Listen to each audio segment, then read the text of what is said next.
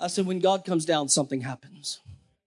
It's just inevitable, okay? And I hope this is a positive word for you because Lord knows I'm optimistic. In fact, your pastor is insanely optimistic.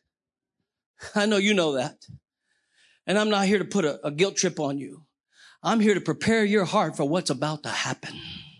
When God comes down, something happens. So it appears in America we're not having revival. It appears that way. But I believe all around the world, pockets of revival are happening. You don't often hear the good news. You don't often hear the news. But how many know God's Spirit is moving all across the world? I said all over the world, all over the land, there are people, there is a remnant of people who say, God, we're here to worship you. We live to worship you. We're not going through some stupefied state of being. We want revival. And did you know if you want revival, you can have it? You can have personal revival. You can have revival in a Sunday school class. You can have revival in a youth group. How many know you can have it wherever you want? So what is it? Isaiah 64. It's an unusual portion to preach on revival, but it's a prayer for mercy. Isaiah the prophet's preaching, oh, God, that you would tear open the heavens and come down. Somebody say, come down, Lord. Oh, that you would tear open the heavens and come down. That the mountains might quake at your presence. And as sure as fire kindles the brushwood, as fire causes water to boil, to make your name known to your adversaries, so that the nations may tremble at your presence. When you did, this Isaiah reminding God of what he did. How many know sometimes we try to tell God what he did? It's Isaiah mourning and grieving and lamenting over the state and the condition of Israel. And your pastor's in that place today where I'm grieving and mourning and lamenting over the state of America. And more importantly, not just the world, America, the world, the lost, but the church in America. I mean, no, she needs to wake up. I want to say it's the world's fault, but man, I don't know. When you did amazing, awesome things, which we didn't expect, or basically that word, I looked at a little bit more of that phrase, we did not expect it. It's more like, which we wasn't looking for. Israel ignored God. Israel forgot God. Israel started worshiping Baal and Ashtoreth. You remember in our study of Gideon? Up and down. One day they was good, the next day they was bad. Depends on who was leading them.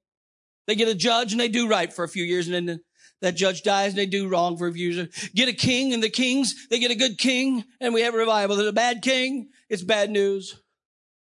And Manasseh was a bad king. Bad things happened. But we remember, you came down at Sinai. The mountains quaked at your presence. Isaiah is recalling the Torah, the law of Moses. From the days of old, no one has heard, nor has their ears perceived. From the days of old, from creation, right? Nor has the eye seen a God beside you. Could you just lift your hands to the Lord? He's no other God like him. Come on, lift your hand to the Lord. From the days of creation, there's not been a God like our God. They have not perceived your goodness. They have not even known your presence. There's no God like you who works and acts in behalf of the one who gladly waits for him. How many waiting for the Lord in a gladly way? I'm talking about how many glad that he's still our God. We're waiting on him to move. We're waiting on him to move. We're waiting on him to visit us. On the mountain. You have to go to the mountain. You got to go up like Moses did. You got to get there. You meet him who rejoices in doing that which is morally right. God will meet with you if you do right. He remembers you in your ways.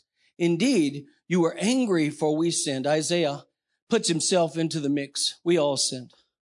We all sinned. I'm glad, Oak Grove. Listen, I love you and we're not perfect, but how many know we are redeemed? We all have sinned and come short of the glory of God. But we realize it. And Oak Grove, listen, I'm talking to the choir. I know you want revival. I said, I already know you want revival. You wouldn't be here. You wouldn't be praying. You wouldn't be seeking God. You wouldn't be taking notes. You wouldn't be allowing me to scream and holler and spit and run. sweat. You were angry, for we sinned. We have long continued in our sins, prolonging your anger. Man, and we shall be saved. Or the question, more like a question. Shall we be saved under such conditions that we're living in? Can we be saved worshiping idols? Prostitutes in the temple? Can we do all this stuff and your presence show up? I mean, God and sin do not mix. So if the church is filled with sin, he's not there. You can still call yourself a believer and a worshiper of Yahweh, but you have separated yourself because sin separates us from God. How many know that's a simple theological statement that the world hadn't grasped yet? The world thinks you can still sin and have God's blessing in Yahweh's presence. But can we, Isaiah says, under these situations? That's Israel. They're in captivity, actually. They're just coming out, but the king of Cyrus of Persia has released them to go back to their homeland. It's where we are. They're coming out, but Isaiah the prophet saying, even though we're out, we got to Jerusalem, we look at the land and it's destroyed and it's a mess. The walls are destroyed, the temple is destroyed. How many know that's what sin does? Hello? Sin destroys. The church is a mess, he's saying. We've all become like one who is ceremonially unclean, like a leper. And all our deeds are righteousness. Everything we're doing are like filthy rags. I don't want to get graphic. But it's a lady's season. It's a lady's cycle he's talking about. It's just about as gross and filthy and desecrated and no good filthy as menstrual rags. And we all wither and decay like a leaf. That's what he's saying. Did I lose you just because I told you the truth? And our wickedness, our sin, our injustice, our wrongdoing, like the wind takes us away, carrying us far away from God's favor. I don't know about you, but if there's anything I wake up asking for, it is the favor of God. I want the favor of God on my life. I like walking in the blessing of God. And we all do, don't we? But you don't, it's consequences, right? You can't walk in sin and enjoy the blessing and favor of God. And God allows us because we're free will people. God will let us go. Go into Babylon. You want to be a Babylonian? You want to worship Baal? Go with King Ahab and Jezebel. Go ahead. And he allows us to go, and we just go, and we just go, and we just go. And we do what they do. And we look like they like. We eat what they eat, and we do everything they do. And yet we're the people of God.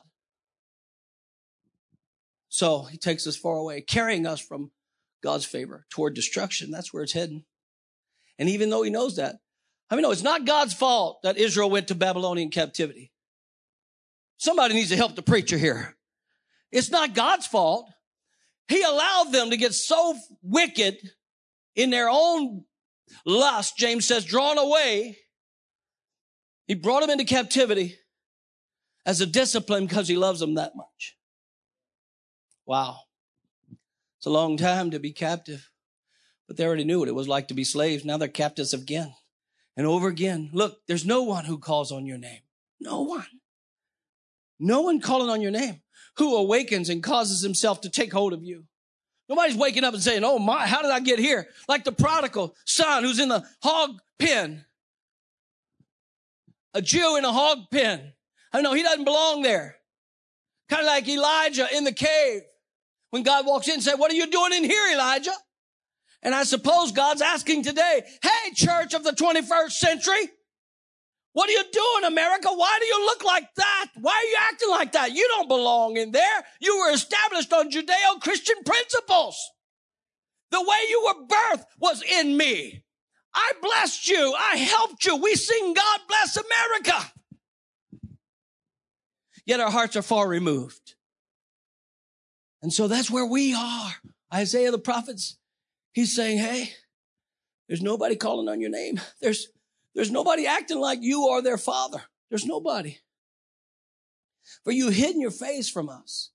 You've handed us over to the consuming and destructive power of our wickedness, our sin, our injustice, our wrongdoing. You handed us over. You took away your covering. You peeled away your protection. You just let us go. And we were happy to go away from you. We were afraid of you. Because when you come down, how many know something happened? When God comes down, something happened. And instead of having the reverence fear of God, the holy, awesome reverence, worship, respect of God, they had a earthly fear of God, and said, Moses, you go talk to God. He's fierce in his anger, and he's lost his love and compassion. Can I submit to you today, our God is still a loving God. I said, how many appreciate the fact that our God is a loving God? He is also called a consuming fire. I don't think the world likes that part of God, but he's not like a Golden Corral buffet. He's God and there is no other.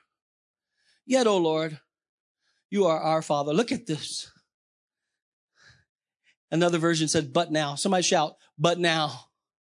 But now, God, you are our Father. We are the clay and you are the potter. How many know it sounds like somebody's coming to their senses?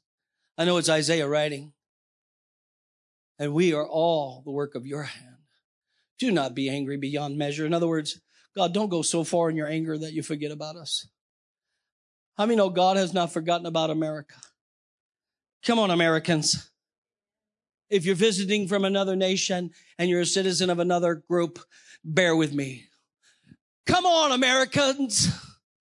God has not forgotten about our nation. God still loves us and God can still redeem us. But we need to call on him. We need revival. Next week, I'm going to bring you a pictorial sermon. A pictorial sermon. It's going to be all pictures about the first Great Awakening, the second Great Awakening, the third Great Awakening, and how many know there's a fourth one coming? I hope to be alive for the next Great Awakening. So something that's awakening, wakes up is not dead. It's just sleeping. Remember last week I told you, stir up the fire. It's not gone. It's just dwindled. How many know there's still some fire burning? And God wants to do something great. And all I've done so far is read the text. Hallelujah. Don't be angry, God, beyond measure. Oh, Lord, do not remember our wickedness, only our sin and all of that forever. Now, look, consider we're all your people. Your holy cities have become a wilderness. Zion has become a wilderness. Jerusalem is desolation. Isaiah seeing, we're out of captivity. And look at Jerusalem. I can't help but think about Jerusalem this morning. I said, I can't help but think about our Jerusalem this morning. Say, our Jerusalem? I mean, we are God's people too. And God looks at his devastation of his land and the temple. Isaiah is crying out to God, look at your cities. What do the nations think of you now? He's trying to, he's trying to talk to God, trying to say, look, God. Look at the situation. Have you forgotten all about us? The God's people at this time they're carried into captivity. They lost their spirit. They're coming back. They had no hope for a future. They didn't even believe revival was possible. But they're begging God to come down. Would somebody shout with me, please come down, God. Please come down, God. If you don't get anything else, get this. The church in America needs to be begging God, please, God, come down. What is revival, Pastor? What is revival? It is the presence of God. Like our culture, I'm here to tell you, I believe revival is not only possible, but inevitable. It's inevitable. I believe it's inevitable. I mean, it's either rapture or rupture or revival. I said, you have three choices. I remember we were down physically. Melissa was very sick. We went to a doctor. God, how many know God will always provide a doctor or somebody? How many believe God uses all kinds of people? We didn't know where to turn. We didn't know whether we needed a counselor or a doctor or a physician. We didn't know what we needed, but finally God led us to the doctor that we didn't even know. Doctor gave us three options. Live with the pain. We didn't like that option. My wife's pain is my pain. And I think America's pain ought to be our pain. Come on, somebody. If America's in bad shape, we're all in bad shape. That's what Isaiah said. We all are like filthy rags. The only righteousness we have in this church is the righteousness of Jesus Christ. You take that away, we're no better than anybody else. So my wife was in pain, and I was like, I don't like option number 1. Live with it. Option number 2 was suppress the pain. I mean, like America tried to suppress her pain through drugs and alcohol and all kinds of other issues. Suicide being the number 1 thing right now. I'll just put myself out of my misery. How many know that's a bad decision? Can I tell you right now, as much as I love you, do not do it. Don't do it. Because suicide is a permanent decision for a temporary problem. Don't do it. Just hang in there. Say, Pastor, in the church, you would be surprised how confused people are today. Man, they're hurting. So they suppress it with drugs and alcohol, violence and wickedness and methamphetamines, even preachers. Preachers are killing themselves. No, listen, in the Assemblies of God, we have a few that have committed suicide. Preachers, Assembly of God preachers. Big church. Everything's big. Everything's great. How many know the demand on the preacher today is crazy? One person can't do all of that. So they want to keep a successful, look amongst the people. I'm successful. Look at me. And so they keep jumping through all the hoops and doing all the dance. I mean, you can't dance long. You can't dance forever. You can't do that. If you do, the world would just suck the life right out of you. How many know we ought to please one man, and his name is Jesus? And there's pressure on the church to conform to the world. There's pressure on the church to be like the world. Come on, what are you old people at Oak Grove? Y'all so old-fashioned, still believe in tongues and the Bible. And I mean, don't you know, once you get a cutting-edge education where you can understand that that's all just a fairy tale. How many know it's more than a book? It is the words of life. You don't have the Bible. You don't have anything. I wish I could get a witness in here. If you don't have the Word of God, you've got nothing. And without the Word of God, boy, we are in trouble. I'll preach to you another sermon I'm preparing about when they found the Word of God. Josiah was 8 years old. Josiah, 8 years old. You was 8 years old when you reigned king over Judah. And they were cleaning out, Shaphan, the high priest, was cleaning out the temple of God. And they came upon a book. I wish this nation would come back upon the book. They came upon a book. It was the Torah, the Word of God. They found the Word of God in the house of God. How many glad it's still here at Oak Grove Assembly? Amongst all the rubble in Jerusalem, and the temple was destroyed. It was under the rubble. The Word was in the house, but covered up by rubble. Boy, I wish I could preach right now. Everybody believes in the Bible, right? But they don't value it enough to read it. I value the education my children are getting. I want them to hear the Bible. I said, I want them to hear the Word of God. I want them not only to hear the Word, I want them to experience the Word of God. Not just a written Word, the living, breathing Jesus. That He might be real, that He might show up and manifest Himself. I believe it's inevitable. And the third thing the doctor said, remove it. Live with the pain, suppress the pain, or remove it. And how many tell you what? In this case, it was a organ that was not working right. We had to get rid of it. God worked it out, and we're healed, and we're happy because we didn't know what to do. How many know God can heal your body? How many know on the cross God provided your atonement and your healing, not only your covering from your sin, but the healing of your mind, your body, and your emotion. He can heal you. I believe in a healing God. Jehovah Rapha, the God that healeth thee, showed up in the Old Testament. Moses raised up the pole, the serpent, said our God is a healing God. And medical doctors still use that medical thing today, even on the serpent on the pole, to remind us that God is still God. And we can do what we can. But how many know until God puts his hand on it, we're in trouble. And the thing we need to remove out of the church today, out of the body of Christ, is sin. Remove it. Remove it. And so God's people were carried about. They were in disrepair. They were dispirited, much like the church today. No hope for revival. Yet we are the remnant of God. And at Oak Grove, we're crying out for God to intervene. Send us revival, O Lord! Send it again. And as Isaiah said, you did it in times past. When you showed up on the mountain with Moses, the whole mountain began to shake. And the people who are in the valley began to realize it. God is on the mountain. And he's speaking. And he has some rules for us. Not rules to just oppress us, but rules to bless us. To make us a nation like no other nation.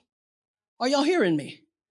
And though America don't want any rules. They don't want any accountability. They don't want nobody to tell me what to do. Okay? I'll eat what I want. I go where I want. I say what I want. I do what I want. And God said, okay, go ahead. Go ahead. Let's see how it's going to go for you. And so I want to tell you why there is no revival. Listen carefully. It's not because of liberal churches or disunity among the people of God, or because we've been worldly and compromised. If we get all these matters changed, how many know it will still not be revival? All of those things I mentioned there aren't the reasons for revival or no revival. They're not the reasons for no revival. They are the results of no revival. When you don't have revival, you get all of this other stuff. Carnality. When the church doesn't behave herself, when the church doesn't preach, when the church doesn't do and behave within the margins of God's law, then they succumb to the pressures of the world around them. They begin to look like the world. It's called compromise. I know you haven't heard that in a while, but that's what it is. So what is revival then? The reason for their state of condition was it's sin, idol worship, not listening to God. Revival is when God comes down. When we get things right, that's what revival is. Right? All of those things were the reason for no revival, not the result. We will have revival when God comes down. I said we'll have a revival when God comes down. So let me ask you a question. How many are ready for God to come down? Because the presence of God is what produces revival. I want God's presence more than I want anything else in the world. I'm not asking for money. I'm not asking for lights. I'm not asking for a full church. I'm not asking for a new church. I'm asking God to visit us again. Because you can be in a little shanty in the backwoods somewhere, and God can come down. And when Almighty God comes down, something happens. I've been in services, Max, in Mexico, under coffee trees, with an acoustic and a Mexican who couldn't speak English because I was an Englishman who couldn't speak Spanish. I know I tease, but I really can't. But either way, he didn't understand me. I didn't understand him, but we both understood God. How many know you don't have to know? You can talk in an unknown language and still not know. But how many know you can bear witness that your spirit and God's spirit are in unity? And when God comes down, how many know you can feel when the presence of God comes down? You can feel his experience. You can have his presence. And guess what? It's relational. Let me just stop here to tell you, when Melissa and I are having an argument, and we don't really fight or argue, Max, we don't. But you can hear us reasoning together for about 3 blocks. Intense fellowship is what we get. And when something's out of sync, when we're not in unity, oh, it's miserable. I'm going to tell you it's miserable. I've been married almost 40 years. It's miserable, Max. You can pretend to be mad, but you're married. Anybody ever been married more than one day? You can pretend to be mad, but you're married. You're married. I said, you're married. And it's hard to praise each other when you're mad at each other. It's hard to say nice things, Rick. If I have aught with you, probably not going to come hug you. Probably going to stay away from you. And guilt, and Satan puts guilt on us. He puts shame on us. And he tries to divide us. You could not even do something wrong with Satan tell you about what you did when you were a long time ago before you were saved. How many know he's always trying to divide you and God, me and God, us and God, Israel and God, always. And so here it is. The presence of God himself is what produces revival. Now we're going to have a revival coming up. Chrissy, when is our date? October 3rd. We're going to have a bona fide, genuine revival service. Now, how many know a series of meetings is not a definition of revival, but we put it on the calendar anyway,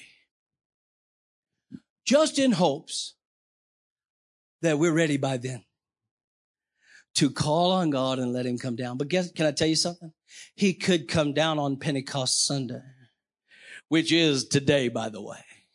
I wish I had some Pentecostals in here to shout and celebrate of the Feast of Harvest. Come on, give God some praise. It's Pentecost today. 50 days after the resurrection, they got together. They prayed, and a sound from heaven came, and the Lord came down, and the Lord came down. See, God loves to come down. I know you don't believe me, but God loves to come down. Oh, that you, Almighty God, would rend the heavens, that you would come down, that the mountains might shake at your presence. That's what happens. It's Almighty God. Oh, Grove, we need revival. I don't know how many times you want me to say it throughout the series, but we need revival. I said we need revival down in our soul. We need revival from head to toe. Oh, y'all don't know it? We need that first love, that touch from heaven's dove. We need revival down in our soul. And I believe God can come down. How many of you? We believe it. Say, Pastor, I believe it. And I can't wait to watch it. I really can't wait to watch what happens. I believe you're crazy enough to call on God. And I believe God's good enough to come down, but I don't know what to do with you or the revival. Can I ask you a question? I asked our newest staff who's working in children's church today. I said, Brooke, what if revival came to Oak Grove? What would you do over there in children's church? I'll tell you what she would do. Same thing as Tori and Betty Jo. Scream! How many know revival is attractive? Fire. How many know when the fire truck goes off, people get in their car and follow the fire truck to the fire? How many know that's sick? That's pretty mental. What are you going to watch things burn? Just come to arsonist, are you? But John Wesley said, if you get on fire, the world will watch you burn. And next week, I'm going to show you a bunch of pictures about what happened in the state of America and how we were so far from God. And God came down. Can he do it again, Oak Grove? Of course he can. And I just hope that this produces something in you and help you to know that God is really wanting something to happen in this place. He's going to do it. He came down when the Lord stepped out of heaven. How many know Jesus stepped down out of heaven to earth? God came down. He came down on Mount Sinai to meet Moses. He showed up. He came down at the dedication of Solomon's temple. God came down. And they were dedicating the temple. It was a beautiful thing. They were so excited to have a place to worship God. God was in a tent out in the wilderness. And David said, no, I don't want you. I built me a palace. God, you have to have a place to live and dwell. You deserve more than we mere men have. I have a palace and you have a tent. So we're going to build you a temple. And so God said, David, you won't, but your son Solomon will. And David supplied him with all he needed. He built the temple. And on the day of dedication, coronation, he prayed a simple prayer. And God came down. and God came down. I submit to you this morning, it's not about David or Solomon or Moses. It's about God. And we're living in a day of celebrity preachers. Celebrity preacher online, listen to me. You're not all you think you are. And God's people will raise you up and put you on a pedestal only to see you fall and break your neck. We love heroes. We love to praise men and make men great. But how many know it's not making them great? It's making them arrogant. Celebrities. And they flock and they build a church and they build bigger churches and celebrities everywhere. How many know God may not come down in Los Angeles to the Hollywood movie star? He comes down though. He came down in Bethlehem and he gave us himself. How many glad for Jesus' birth? The virgin birth. He came down at Pentecost. On Pentecost Sunday, we're talking about the Holy Spirit came down and baptized a baby church, an infant church with wonderful power. And here we are in the church age, 2,000 years later on Pentecost Sunday, asking God to come down one more time. God, could you come down one more time? I think about Samson as he was dying. I mean, sin had gouged out his eyes, took his authority, took his hair, took his position, took his everything away from him. He's grinding at a mill, blinded, no purpose, no vision, no hope. But at the end of his life, he held on to the pillars and said, God, come down one more time and save your people. That's my heart. One day, how many know Jesus is coming down on the rapture? He's going to come out of the sky. And he's going to be up in heaven. And we, which are dead in Christ, shall rise first. And then those that are alive and remain will be caught up together to meet the Lord in the air. And so shall we ever be with the Lord. On the next time, though, he's coming all the way down. I said at the second coming, he's coming all the way down. His feet's going to touch the Mount of Olives. And on his vesture and on his thigh, it's be written, King of Kings and Lord of Lords. The first time, I'm going to go up to meet him. But the second time, I'm riding back with him. How many know the first time, he's coming to get the bride. But the next time, he's coming with the bride. The first time, he came as a savior. But the next time, he's coming as ruler and judge. And he's going to set it all right. Revival's coming, folks. It's inevitable. It's inevitable. I said, it's inevitable. And I know you like it when I whisper rather than when I scream. But I like to scream. Hallelujah. Look what happens. If you study the record of modern history, and we will, you'll find from time to time and place to place, God comes down. Hallelujah. I don't think I have time to finish this message. And my little buzzer's not working. I must be losing a battery or something on here. But the fire in me is. So this is what happens. Mountains will melt. Sinners will shake. And the righteous will rejoice. The mountains will melt. Can I tell you, there's nothing is going to stop the mighty hand of God. That's why I say revival is inevitable. Because Pharaoh, remember when they were in Israel? Was in Egypt. 400 years in bondage. You remember that? And God came down and met Moses on the mountain and said, go to Pharaoh. Tell them, let my people go. Go ahead. He said, well, who will I say has sent me? He said, tell them the I am has sent you. The great I am has sent you. Amen. We just sang about it. How many know he's still the great I am? So he goes to Pharaoh. He said, I don't really talk well. And so God told Moses, you know what? I forgot about that, Moses. Somehow I slipped and had amnesia. No, he said, hey, who created your tongue? I know you don't talk well. I don't grab and use only the people who talk well. I mean, there's a lot of slick willies and slick talkers out there today, whispering all kinds of little new teachings in your ear. Well, deep stuff and incredible stuff I have never heard. How many know if you've never heard, it's probably not true? Because God's been saying it for 2,000 years, 4,000 for some. Said, well, I'll give you Aaron. Thanks a lot, God. before the rooster crows 3 times, he's going to build a golden calf.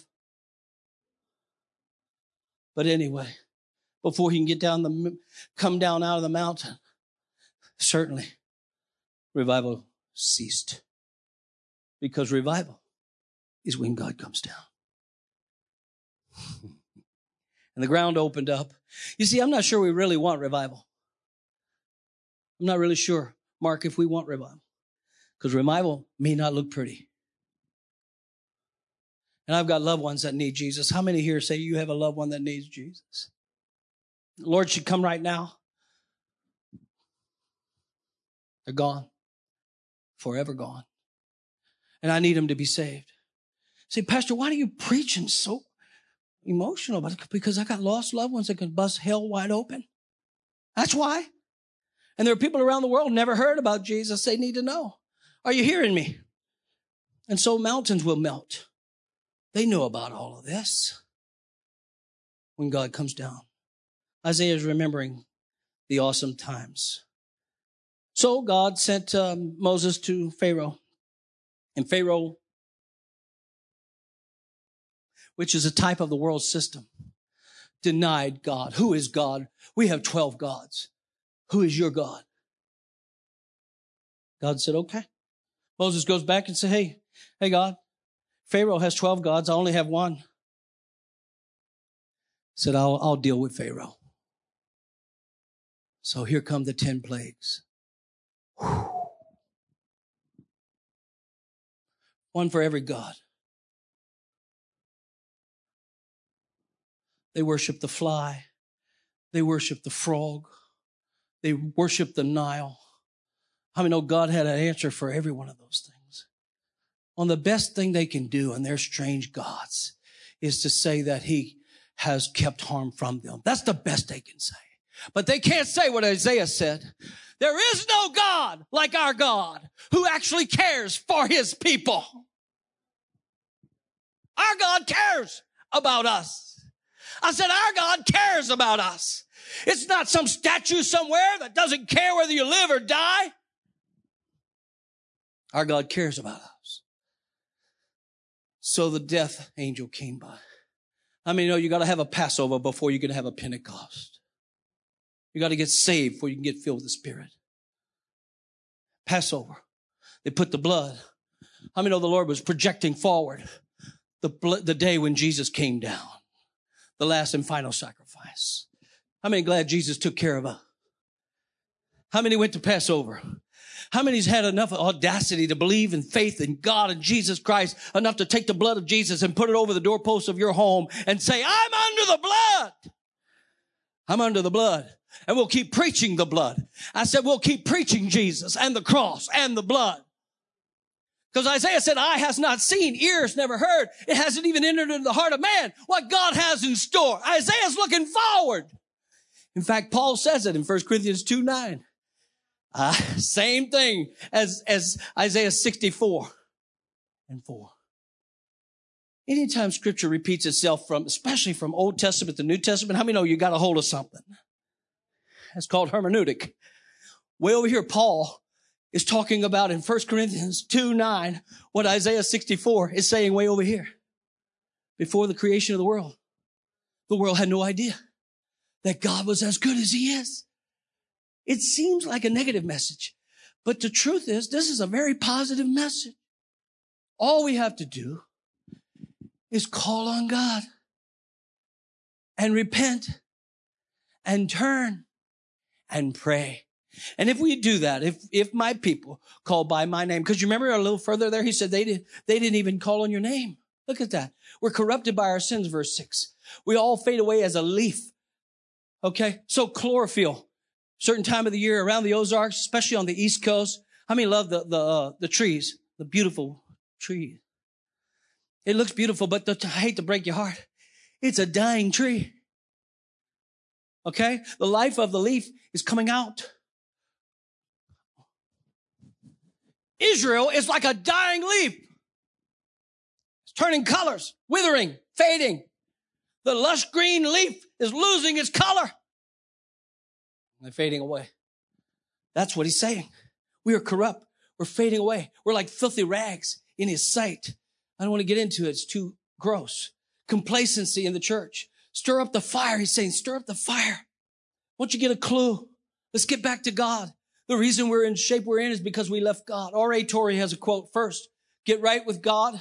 Second, get together in prayer until God comes down. And third, allow God to use you as a soul winner. R.A. Torrey, in one of the Great Awakenings, there's a powerful quote from the man of God. I want you to see this because you can't worship idols and expect to see the glory of God. Chrissy, you guys can come back. You and your team, I appreciate you so much. They realized these idols they worship didn't care about them. Satan lying to the world. He's lying and he's making them believe that God is dead and God don't care. But the God that never fails, how many know he's the one that never gives up? He's right there waiting for us to call on him again. Only one who cares. The only one who comes down to his people. If we have a revival in America, late night comedians will not make fun of us anymore. They'll be shaken under the power of God. Let them mock. Let them make a mockery of the church. Let MSNBC and all these liberal news stations mock God. Let them say what they want. How many know God's going to have a last say? He will come down and the mountains will melt with fervent heat. Accountability. Payday is coming. And men will shake. In the early revivals, the man of God would preach. Jonathan Edwards preaching, sinners in the hands of an angry God. Remember that? People come down and shaking and quaking and crying and screaming, oh, forgive me, God. Even children were in the altars. Oh, Lord, do it again. It may take it. I said it may take all of that and then some. I said it may take all of that and then some. This is his real quote. I have a theory. There is not a church, a chapel, or a mission on earth where you cannot have revival. Provided there's a little nucleus of faithful people who hold on to God until he comes down. And he tells us those three things. Let a few Christians, not many, let just a few get thoroughly right with God themselves. That's the prime essential. If it's not done, the rest, I'm sorry to say, cannot be done, and it will come to nothing. God can save by many or by few. Oak Grove can have a revival if just two or three. If just two or three will get on their face and say, I'm tired of living in complacency. Some of you are living in sin and acting like it's all right. How many know it's not all right? I said it's not all right to willfully live in disobedience to God and expect to have a revival every Sunday. No wonder the church is sleeping. Nobody wants to rat out anybody else. Scared to make an altar, scared to make it right. But how many know when he starts shaking the mountain, everybody's going to know God is here. Second, let them bind themselves together to pray for revival until God opens up the heaven and rents and comes down. The rabbis used to say of this scripture right here, Isaiah 64, they would rent their clothes. They would rent their clothes. Say, Lord, rent the heavens like we rent our clothes and come down. And if you want to see a real type, Max, here's a type. On the day of atonement, Yom Kippur, when Jesus was on the cross, the earth began to shake, and the veil in the temple was torn from the top to the bottom, not the bottom to the top, from the top to the bottom. And it opened up a new and living way. How many know God made a way through Jesus Christ for us to have revival? Access to God or God's presence. That's what revival is. And when the second coming, not the rapture, but the second coming, the heavens will be ripped open, split apart, and Jesus himself is going to come. And anybody who does not know the Lord at that time will face the ruler. And after he locks up Satan for 1,000 years, how many would like to do a study on the end times? Let me see your hand if you'd like to do a little bit more. Well, we're going to give you that opportunity in October. We're going to go and study the last four doctrines of the church. We're going to look at it a little closer because some of you are absolutely stupefied. I have no clue. I think Jesus is coming. I think he's coming soon. I know it can be scary, and I've been told all my life, don't read Revelation. It'll run you nuts. And I said, you're too late. I'm already nuts. Third thing he said was, let them put themselves at the disposal of God to use them as he sees fit in winning other people to Christ. That's all. To bring revival in any church or community, he said, I've given this prescription around the world. It's been taken by many churches and many communities, and in no instance has it ever failed, and it cannot fail. Revival is inevitable. We need soul winners. How many are burdened over the condition of our nation? Let me see your hand today. Okay. Never has so many people been burdened over people they won't invite to church. Never has been so many people burdened over the loss that they refuse to engage with and talk to God about. Isn't that something? If 95% of the church doesn't engage in evangelism, 95% of the church doesn't engage in evangelism. And watch this other stat. 95% of the world said if they just got an invite, they would come and say yes. 95%. So why isn't it happening, Pastor? I just want to close out to tell you, the saints, we got to get right with God. It's so simple. The problem is the church is complacent. There is none who stirs himself up. Stir yourself up. God has turned his face from us. What should we do? Recognize God's sovereignty. He's going to do it. Remember God's mercy. How many know he will come and bless us? And respect God's glory. That's it. I'm done. Would you stand? Would you stand? I know you want those points, and so let me go back, because Max is OCD, and he's saying, Pastor, I didn't get those. Back up. Oh, backed up 2 more. Man alive. There's 5 again. All right, the service is just beginning. We're going to do the whole thing over again. Hallelujah. How many had a good time today? Huh? You heard the word? The Lord has moved. And listen, I want to show you some pictures next week. I just want to show you some pictures next week. Because how many have never even really studied church history? First Great Awakening, Second Great Awakening, Third Great Awakening. Let me see your hand. I said, yeah, I'd like to see that, Pastor. To look at an overview of America and the church and how things came. And we're going to take time to teach next week. I preached a little bit today. But next week I'm going to teach, show you this. It's 11:30 and I have reservations somewhere. But I want us to take hold of God. It reminds me of Jacob. Don't let me go, God, until you bless me. Would you lift your hands to the Lord this morning? Just say, God, don't let us go. Don't let us go. Don't let us go until you bless us. We recognize your sovereignty. John chapter 3 and verse 8, the wind blows where it listeth. It's not up to us. It's not up to the condition of the world. It's up to the condition of the church. But God's going to have a remnant. No matter if the church keeps playing games or not. We're going to recognize God's sovereignty. Hit the next one for me, buddy, because this is not working. We're going to recognize God's sovereignty.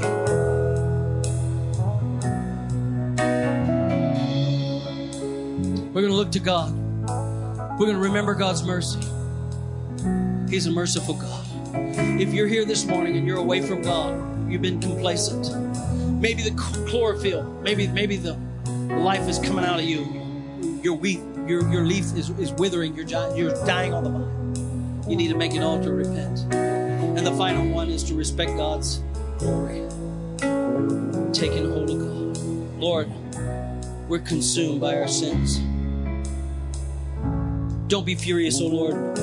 Don't remember your people's iniquity and sin. Look, we are all your people. Have mercy. Don't keep your anger forever. We need you. We want you. We must have you. Forgive us, O Lord. Revive us, O Lord. If not, there's no hope for us. The altars are open. God wants to extend his mercy to us this morning. We'd better, listen, I think God would rather forgive sin than punish sin, so get it straight. God would rather forgive your sin than punish your sin. But you got to surrender to God. So the altars are open. You can come. Ask God to help us pray. Lord, have mercy. Have mercy. Forgive us. Put away our sin by forgiving it. Unless we have no revival. So God's making a deal with us today. He will put away your sin by forgiving it. If you will put away your sin by forsaking it. It's a partnership. You forsake sin, He will forgive it. He'll forgive it if you forsake it. But if He forgives it and you keep on living in sin, you're really not saved. You're not saved. So you might not hear that everywhere, but you hear it here today. Father, bless your people. We're often not willing to repent. We want your mercy, though. We pray for repentance. But without knowing that we're going to relinquish sin, it's a smokescreen. It's just religious. I can tell you right now, Oak Grove, if I were 30 years or younger, I would look at our nation going down as it is, and I would call on God to come down again.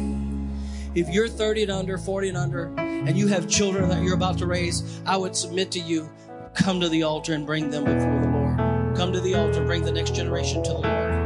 We need revival. We need revival.